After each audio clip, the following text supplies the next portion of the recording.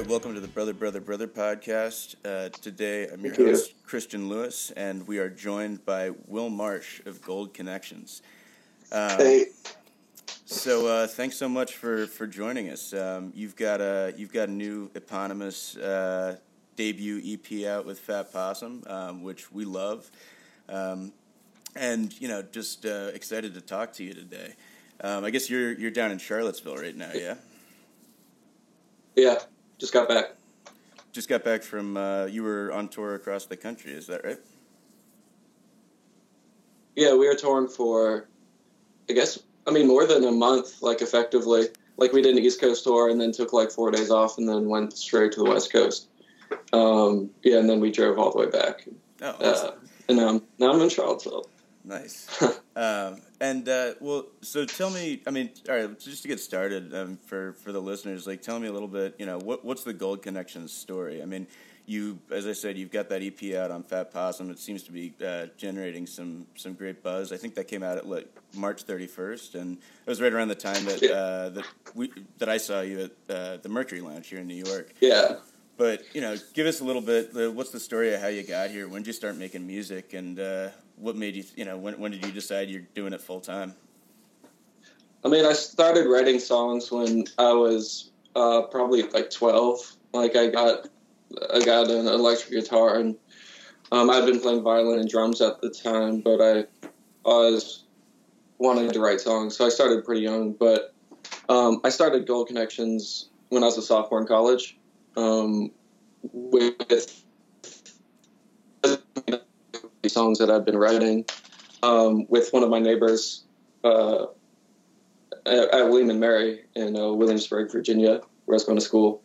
And yeah, I kept on doing that throughout college, and wasn't really exactly sure what I was going to do with Gold Connections moving forward, but I kind of just took a chance and tried to go full time with music, and that's kind of where I am now. That's awesome. And so you mentioned that you started writing when you were 12, which is pretty young, but I think it's also reflected in the sort of maturity in the lyrics and the songwriting. Where did the inspiration come from originally? Just those 12-year-old feelings, man. Should we talk about teenage angst? I think this is the 12-year-old angst. You peaked early in that respect? Okay. So one of the things we spend a lot of time talking about is sort of, given the age differences of the three of us on the podcast. So the oldest host is Wyndham, who was born in 1968, then Jeremy, who was born in 76, and I was born in 88. So, I think we're sort of more contemporaries in that respect. But, one of the things we talk about, just because it was so different for each of us, is sort of how different albums and whatever the popular genre of the day is, sort of shaped our tastes at a really young age. It sounds like that was obviously a pretty big factor for you, given how young you started writing. And I'm kind of curious. What were the influences that shaped your taste, and sort of what were you listening to growing up? And did that come from parents or friends or older brothers? Yeah, I think what really was my main source of musical influence, or was my father. Probably until I was 12 or something, I was just listening to whatever he was listening to. So I kind of grew up listening to 90s music, 80s, 90s alternative music, REM and Everclear. Everclear is one of my favorite bands. Nice. And I remember, their sort of huge album, platinum album came out in 97 when I was I guess I was 4, but that was on the radio. When I was going to the grocery store with my mom or whatever, that was what was on the radio. I was there, man. yeah.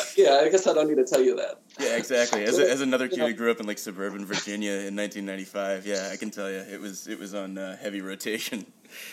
Well, I guess I was too young to be bitter about it. Maybe most people were kind of angry about it, but I was into it. And listen to Cracker too. And I don't know, Vigilantes of Love. I don't know if you've heard of them. I haven't. But just like, yeah, music that my dad had in the car growing up. And then I started listening to, like, as far as important music of my youth, or like of the times, I think, like, Yankee Hotel Foxtrot was kind of like a landmark that affected most of like 2000s indie rock, for better. I mean, it kind of had an influence that wasn't always that positive, but it like influenced me, I think. Yankee Hotel Foxtrot? Yeah. Well, I mean, I'm interested in sort of whether geography was a factor here too, because this is one of those things that's like, it's always hard to sort of wrap your head around,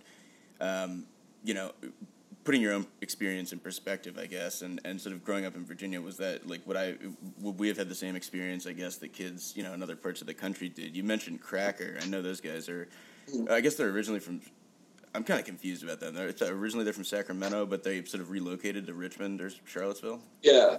Okay. Yeah, Richmond. So did you see those guys when you were growing up? Or no. And we moved to Virginia when I was 7. So I feel like that was long enough, like, out of Virginia. Like, I mean, formative years, you're a baby and everything, in Baltimore. So I'm not, like, 100% Virginia. Okay. That's cool. I went to college in Baltimore, so it sounds like yeah. There's plenty of. Where'd you go to school? I went to Johns Hopkins. So. Okay, cool. My dad taught at Loyola. Oh, cool. Nice. All right, so yeah, we'll set up a separate podcast to discuss like the lacrosse corridor of the Mid-Atlantic. So, I mean, the other thing that comes through what I was sort of getting at with geography, I guess, was, I think I hear a lot of the sort of slacker college rock influence, particularly in some of the verses of your songs, at least in terms of the tempo. And I'm wondering, obviously, I can't say Charlottesville and not mention Pavement. So I'm sort of curious whether that factored in as well. Yeah, for sure. I mean, I started listening to Pavement, like, really late in, I guess, end of high school, like, maybe, like, the last semester of senior year. And, like, it, like, resonated with me. And I think at the end of the day, we have just, like, similar influences. Like, we both seem to like Bob Dylan a lot and, like, Lou Reed. And, I mean, I've only recently started listening to, like, the hardcore influences of Pavement, like The Fall and, like, Wire and bands like that. But, I don't know. I think they influence me now. Yeah, so it sort of came out of the same, discipline or set of ingredients, which I guess kind of makes sense. Yeah. Well, cool. So let's throw on one of your tunes. What do you want to spin first? How about Popular Fiction? Okay. Awesome. I can't build up a buried heart, but I can sing another man's song for you. I can play a different part, a whole new part, a different part, but I can't put up a buried heart for you. So let's get on.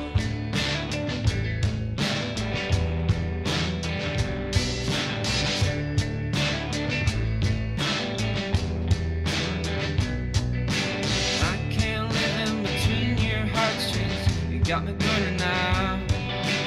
Wishing for nothing short than anything within your power. And I don't remember or recall the choice, but I can't hold on to the thought of yours.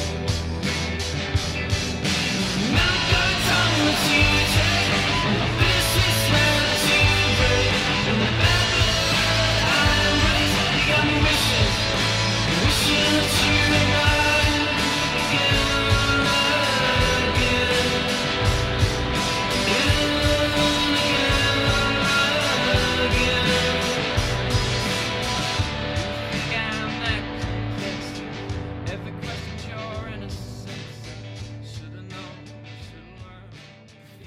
Okay, welcome back to Brother, where today we are joined by Will Marsh of Gold Connections. So, Will, the next thing I wanted to ask you about is sort of what inspired this EP. I know the three of us on this podcast love it, and I mean, it's a really, I mean, great sort of well sequenced and well put together, EP. I'm curious, sort of, when were these songs written, and what was the inspiration behind it? My experiences. I recorded it junior year of college, around that time. So most of the songs are about romantic experiences, and I don't know. I don't have a good answer right now. But didn't you read the press release? It's all there. Well, no, I mean It is. I mean, yeah. Well, yeah. As a matter of fact, I did. And so, but I mean, it sounds. It was a. It does certainly seem to reflect the experiences that, a lot of college kids would go through. But was that? I mean, were these written, I guess, around the same time, or was it sort of over the course of a longer period? And sort of, how did you pull those particular songs together? I guess because you've got a few other tunes from in the bank at that point, since you've been at it for 10 years. Right. As I claim. Yeah, exactly. I started, the oldest song on that album I wrote when I was a freshman. And I guess I was in Car Seat Headdress when I wrote it. And that was about, I guess, that sort of the end of high school. And it's about those feelings of coming back to hometown and feeling kind of lost. And I guess there's a romantic context to that song too. But yeah, they're just about the experience of just growing up. I guess it's really a coming of age album at the end of the day. New Religion is I remember writing that sophomore year, in my apartment, and just in the afternoon, and just bummed out, sophomore feelings. You know what I mean? It's kind of 12-year-old feelings, but it's when yes, you're I know it sophomore. very well, actually. So, but yeah, no, I mean, I think so. It is, as you say, it's coming of age. There's definitely a strong confessional quality to it as well. I mean, I'm going to pick up on one of the threads that you just mentioned, though. So you used to be in Car Seat Headrest, and though, for folks who listen to this podcast will know. So we actually, our Teens of Denial was our sort of favorite or best album of 2016 when we did a end of year sort of special there. We loved that. And that was actually initially how it was the connection that switched us on to your music. So great in uncovering that as well. So you guys were contemporaries in college. Were you classmates or? Yeah, we took a James Joyce seminar together.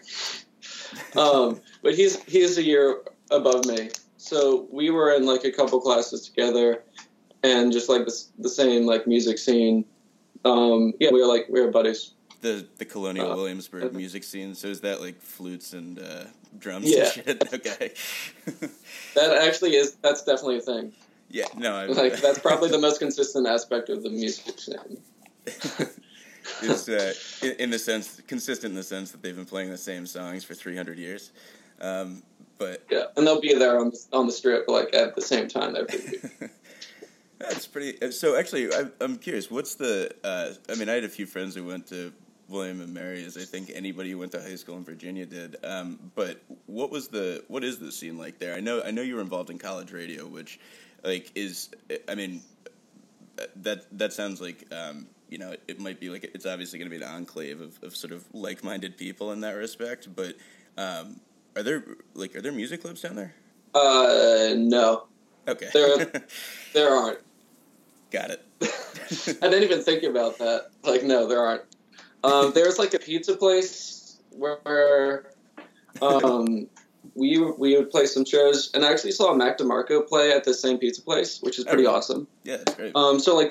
So bands will come in. It's mostly through the radio station and through the Meridian, which is this DIY space on campus where we played our first show.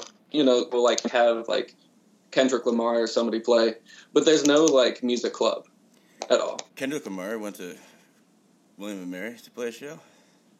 That's awesome. Yeah. Cool.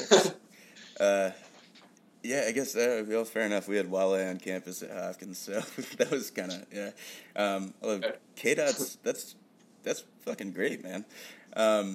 Yeah, apparently your college radio station's better than our college radio station was because we didn't have that kind of pull. Well, and so what's the relationship now like with so I guess Will Toledo of Car Seat Headrest? I mean, he produced the EP, is that right, or a couple of the songs on it? Yeah, he produced and engineered the whole thing. Awesome. And was that, I mean, did you know you definitely wanted to work with him? Or, I mean, you guys have obviously been working together for a while. I'm just kind of interested in how your styles interact and, what the process of making that's like. Because obviously playing in a band with somebody is a little bit different than having somebody produce you. Yeah. I guess, I mean, he started, when I was a junior, I'd been doing Gold Connections for like a year. And I think he was taking like a brief hiatus from like performing in Car Seat Headrest, like just taking a breather. And so he started playing drums in Gold Connections. And the year was coming to an end. It was like around near exams, like spring exams. And he said we should record the Gold Connection songs that we have. And I agreed. And he offered to produce it, and I was accepted. No, that his production style would inevitably come through with these recordings, and there are two sides to that. I think I'm very glad that he recorded it. It's obvious that he produced it. But I think it reflects. How so? Like, unpack that a little bit, because I'm curious. I mean, I'm not as well versed in sort of the production, technology side or that kind of thing. So when you say it's obvious he produced it, like, what's the stamp that you can hear? Yeah. Well, I guess at the time, I was more concerned about how his sort of like lo-fi sound could possibly like dominate the songs. But like now, I realize that he was really bringing out the sound that was already there. Like we were just like, we had these like pop songs, basically pop star. Like the way we were playing them was like very like slacker rock, and I think he really just kind of captured that moment. It's easy to say that, like I was tempted to say just now without really thinking about it, that it's like a Car Seat Headrest sort of sound that was like superimposed on the music. He was really just recording it. Like he just kind of pressed the record button and this is what happened. So I don't really know if I answered your question. No, I think you did. I mean, I think it's ultimately that's really sort of what a good producer does, right? Is sort of really. I mean, he didn't put in press button. He was there and he orchestrated, but like, yeah, he had a very natural style of producing it. And where did you guys record again? Oh, in the basement of the house I was living in. Ah, okay. On campus. Yeah. Good acoustics? Yeah, it was a sort of a really moldy basement. There's some good echoes. I remember like doing vocal tracking for New Religion, but it made me less self-conscious because I was like screaming. If you listen to the song, I kind of scream on it. And I went upstairs. I was like, did anybody hear me like doing this vocals? Because I was like a little self-conscious about it. And like no one heard anything. So it was like that. It was like a good environment for like experimenting with recording. Yeah, absolutely, and one that you're comfortable in to the it's a familiar place. So well, let's actually take a break there real quick and listen to New Religion and hear you screaming at your staircase.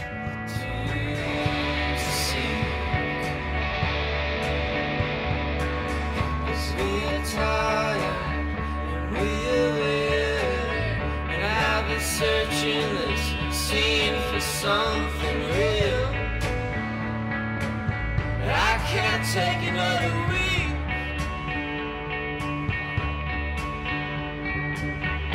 Hella summer, goodbye.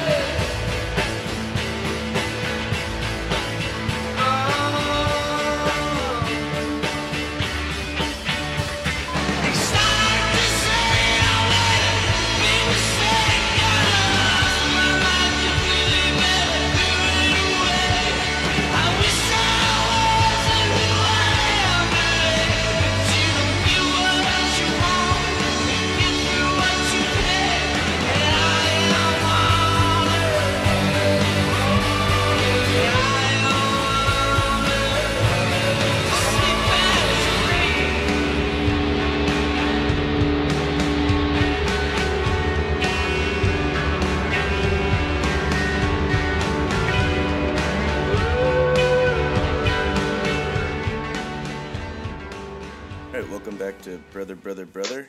It's your host, Christian Lewis, and we're here today with Will Marsh from Gold Connections, and that was New Religion that we were just listening to. And, well, we were just talking about the process of recording your EP, and, I'm also interested in sort of how what you're listening to at a given time can affect, how the recording process goes and sort of what influences sort of shape. I mean, the songs are already written, obviously, but sort of, how they end up getting shaped and sort of produced and on, the back end. And I'm curious, like, what were you listening to when you were recording this?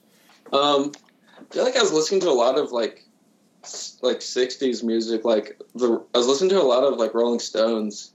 And we actually, that was kind of a huge influence on Gold Connections, as an idea.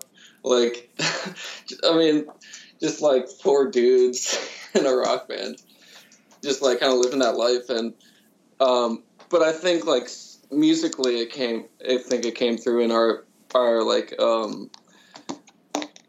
approach to the recording process.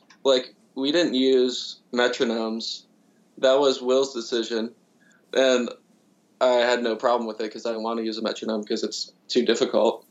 But recording artists had a more human approach to tempo and rhythm, and I think that resonated with me, and I think it comes through on the record. It's just a looser groove. Absolutely. I think the sort of 60s recording process came through. Yeah, it does. I mean, there is a sort of the sort of performative aspect of the music comes through, I think, a little bit more as a result as well, because it is a little bit easier to imagine, to imagine the live show as opposed to I always think of think about mid 80s Sting and U2. I mean, you've got some crazy, you've got incredible drummers there who are working on those click tracks, but but it does have an almost mechanical sound to it. So. Yeah, no, that's a really interesting point. So, so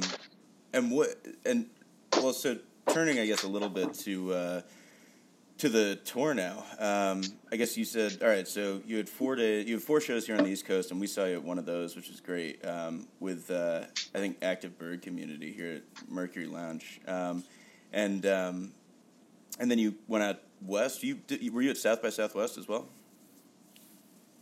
Yeah.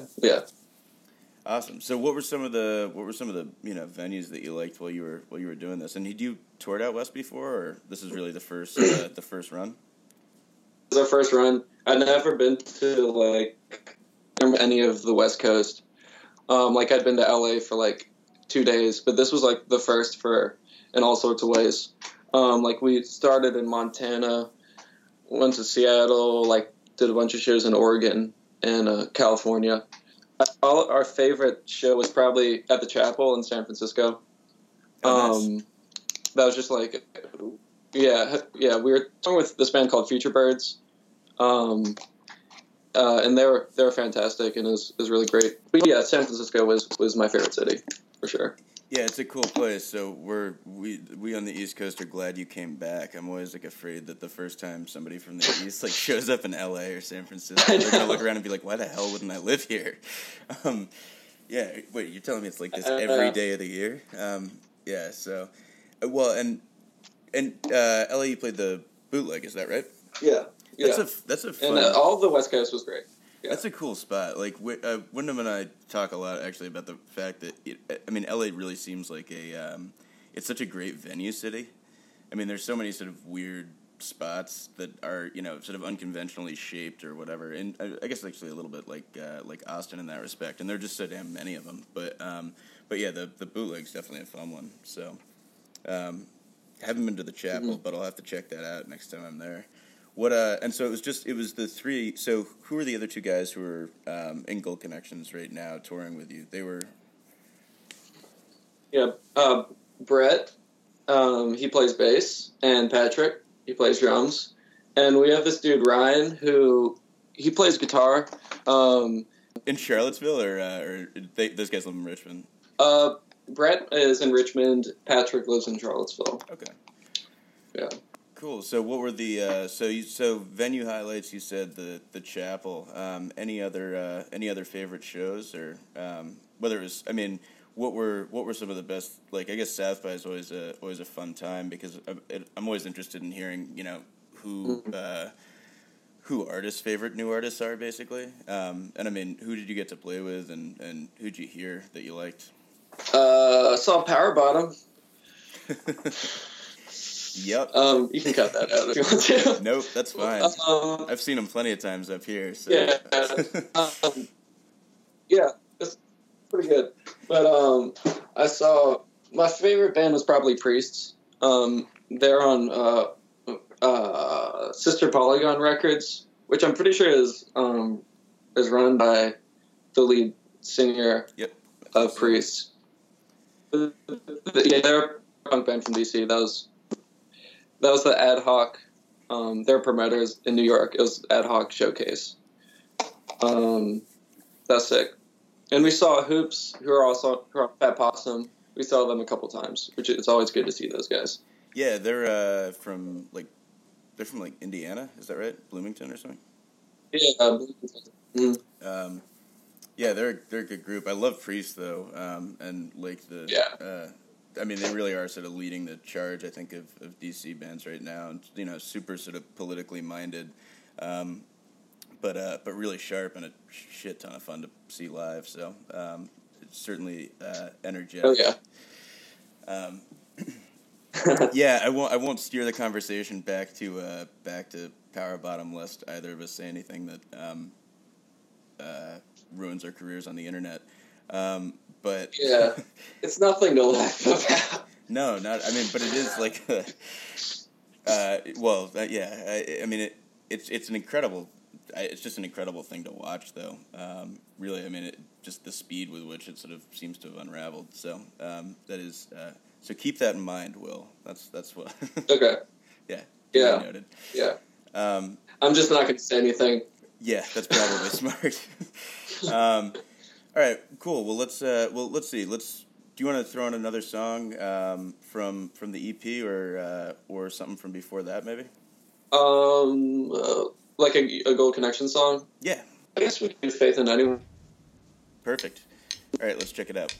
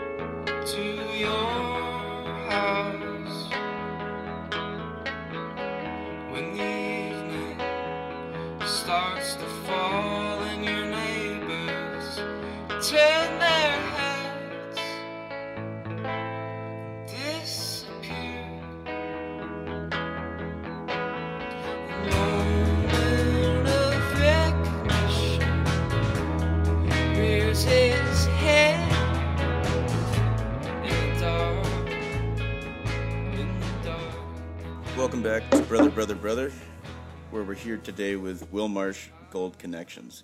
So, Will, I wanted to sort of wanted to ask. I mean, we got some news this morning that one of the truly sort of great rock stars of the '90s, Chris Cornell, had passed away, which opened a door to me asking the question: if you could play with any musician, living or dead, who would that be? Yeah, Sid Barrett. All right. No, that's a great answer. Because I hear he,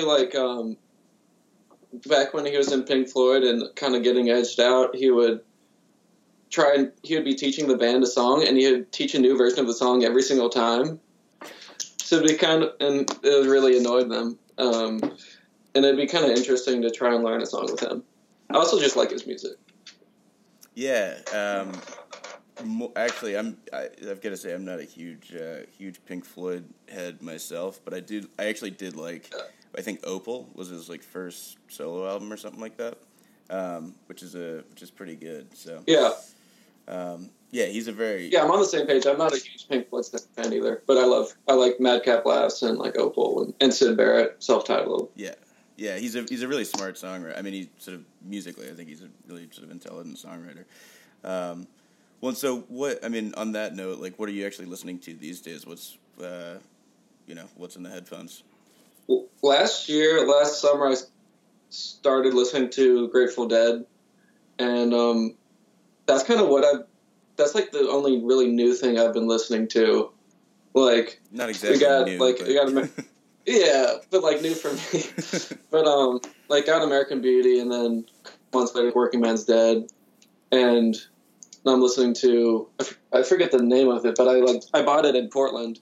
It was like that live one pink cover, the purple cover. I don't know if you listen to that much, but it's like an older, like more psychedelic album by them. No, we actually pretty routinely trash that band on this podcast. So that's awesome.